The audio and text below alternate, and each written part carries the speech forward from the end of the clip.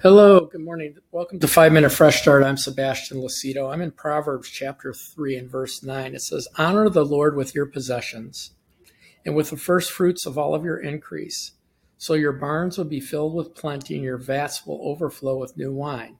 My son, do not despise the chastening of the Lord, nor detest his correction.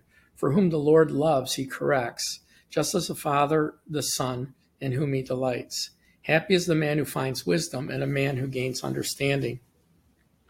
So honoring the Lord with our possessions in the earth, our first fruits, is really an acknowledgement of him as our provider, an appreciation to him as our God. We realize that he's our provider and we give him, he gives us all of the things in life. We believe that. As believers, we come out of darkness, ignorance, and we come into light, realizing that everything in our life itself, the breath in our lungs, the days we have, our possessions, our home, our wives, our children, everything is a blessing from God. And so we see it that way.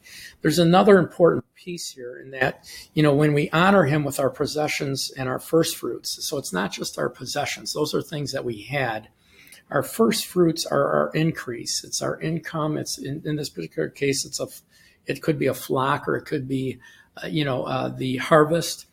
And what the Bible's saying here is that we put the gift to God first. It's not an afterthought. We don't pay, all of our bills and then give to the Lord. We give immediately. Dollars come in, we give the first fruit to God. And then from there, we pay the electric bill, the mortgage, and all of the other bills. Why do we do that? We do that because in prioritization, he wanted that first. He told Israel, if you got 100 acres of land, the first 10 acres of harvest, I want it. Give it to me. Acknowledge that I gave you rain and nourishment and the ability to obtain wealth. He wants that in our lives as well, so it's not an afterthought. And this allows God to give back to us. When we look at Malachi, in Malachi, it says that you've robbed me. You've robbed me from the ability to bless you by not giving me the first fruits, by not honoring me with your possessions. And the only time in Scripture where God says, test me, put me to the test, try me. You give, and I'll give it back to you. He goes on here to teach that, that the Lord corrects us.